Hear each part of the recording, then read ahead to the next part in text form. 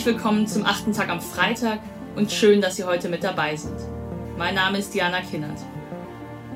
Es war ein sonniger Sommervormittag, erst vor einigen Wochen, als ich friedlich, milde am Bahnhof am Zoo im Berliner Westen den Filmpalast betrat. Mein Büro hatte eine Filmvorführung für mich ausgemacht. Ich wusste noch gar nicht so richtig, worum es eigentlich ging, warum gerade ich zu dieser Vorführung noch vor offiziellem Filmstart eingeladen war. 3 Stunden später verließ ich den Filmpalast wieder. Und ich habe ein bisschen gebraucht, um mich wieder sammeln zu können. Denn der Film Je suis Karl, ein deutscher Extremismus-Thriller, der am 16. September in die deutschen Kinos kommt, der hat es in sich. Da passiert ganz schön viel.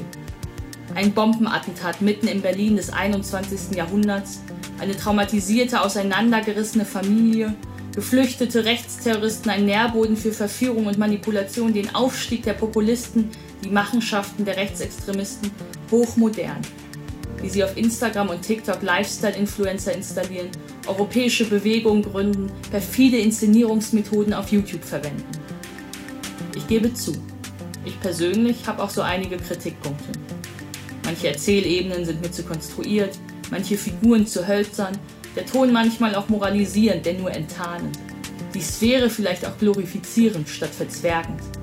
Manch ein Rechtsterrorist, oftmals nur ein Würstchen mit Geltungssucht, erscheint nach dem Film triumphaler, fast respekteinflößend.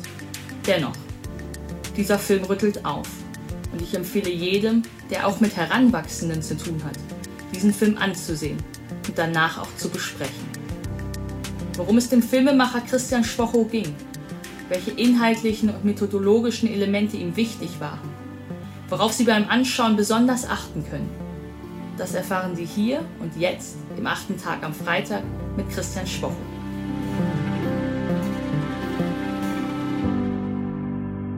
Mein Name ist Christian Schwocho, ich bin Filmregisseur und ich habe den Film Je suis Karl gemacht. Warum brauchen wir einen Film wie Je suis Karl jetzt und zu dieser Zeit? Vor allem, weil ich glaube, dass wir starke, emotionale, spannende, aufregende und gleichzeitig politische Geschichten im Kino wieder brauchen.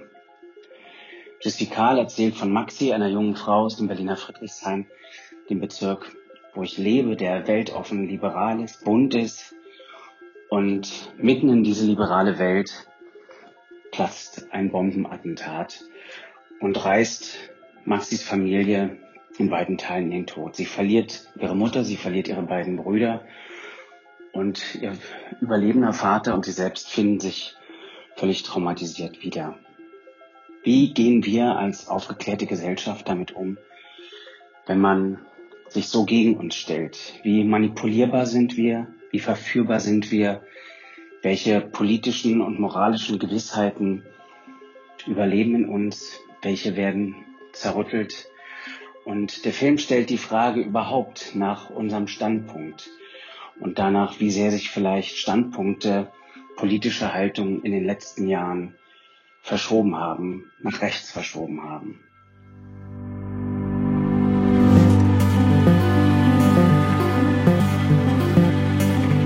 Und Regisseur Christian Schwocho spricht in dieser Folge noch weiter über seinen Film Je suis Karl, über wachsende rechte Tendenzen in der Gesellschaft, über unser trügerisches Selbstverständnis und darüber, wie notwendig es ist, nicht die Augen zu verschließen. Einen schönen guten Abend, ich bin Alev Doan von The Pioneer und wie jeden Freitag präsentiert Diana Kinnert diese Podcast-Reihe. Die komplette Folge hören Sie als Teil unserer Pioneer-Familie, in unserer The Pioneer-App oder auch auf thepioneer.de. Ich wünsche Ihnen ein schönes Wochenende. Ihre Alev Doan.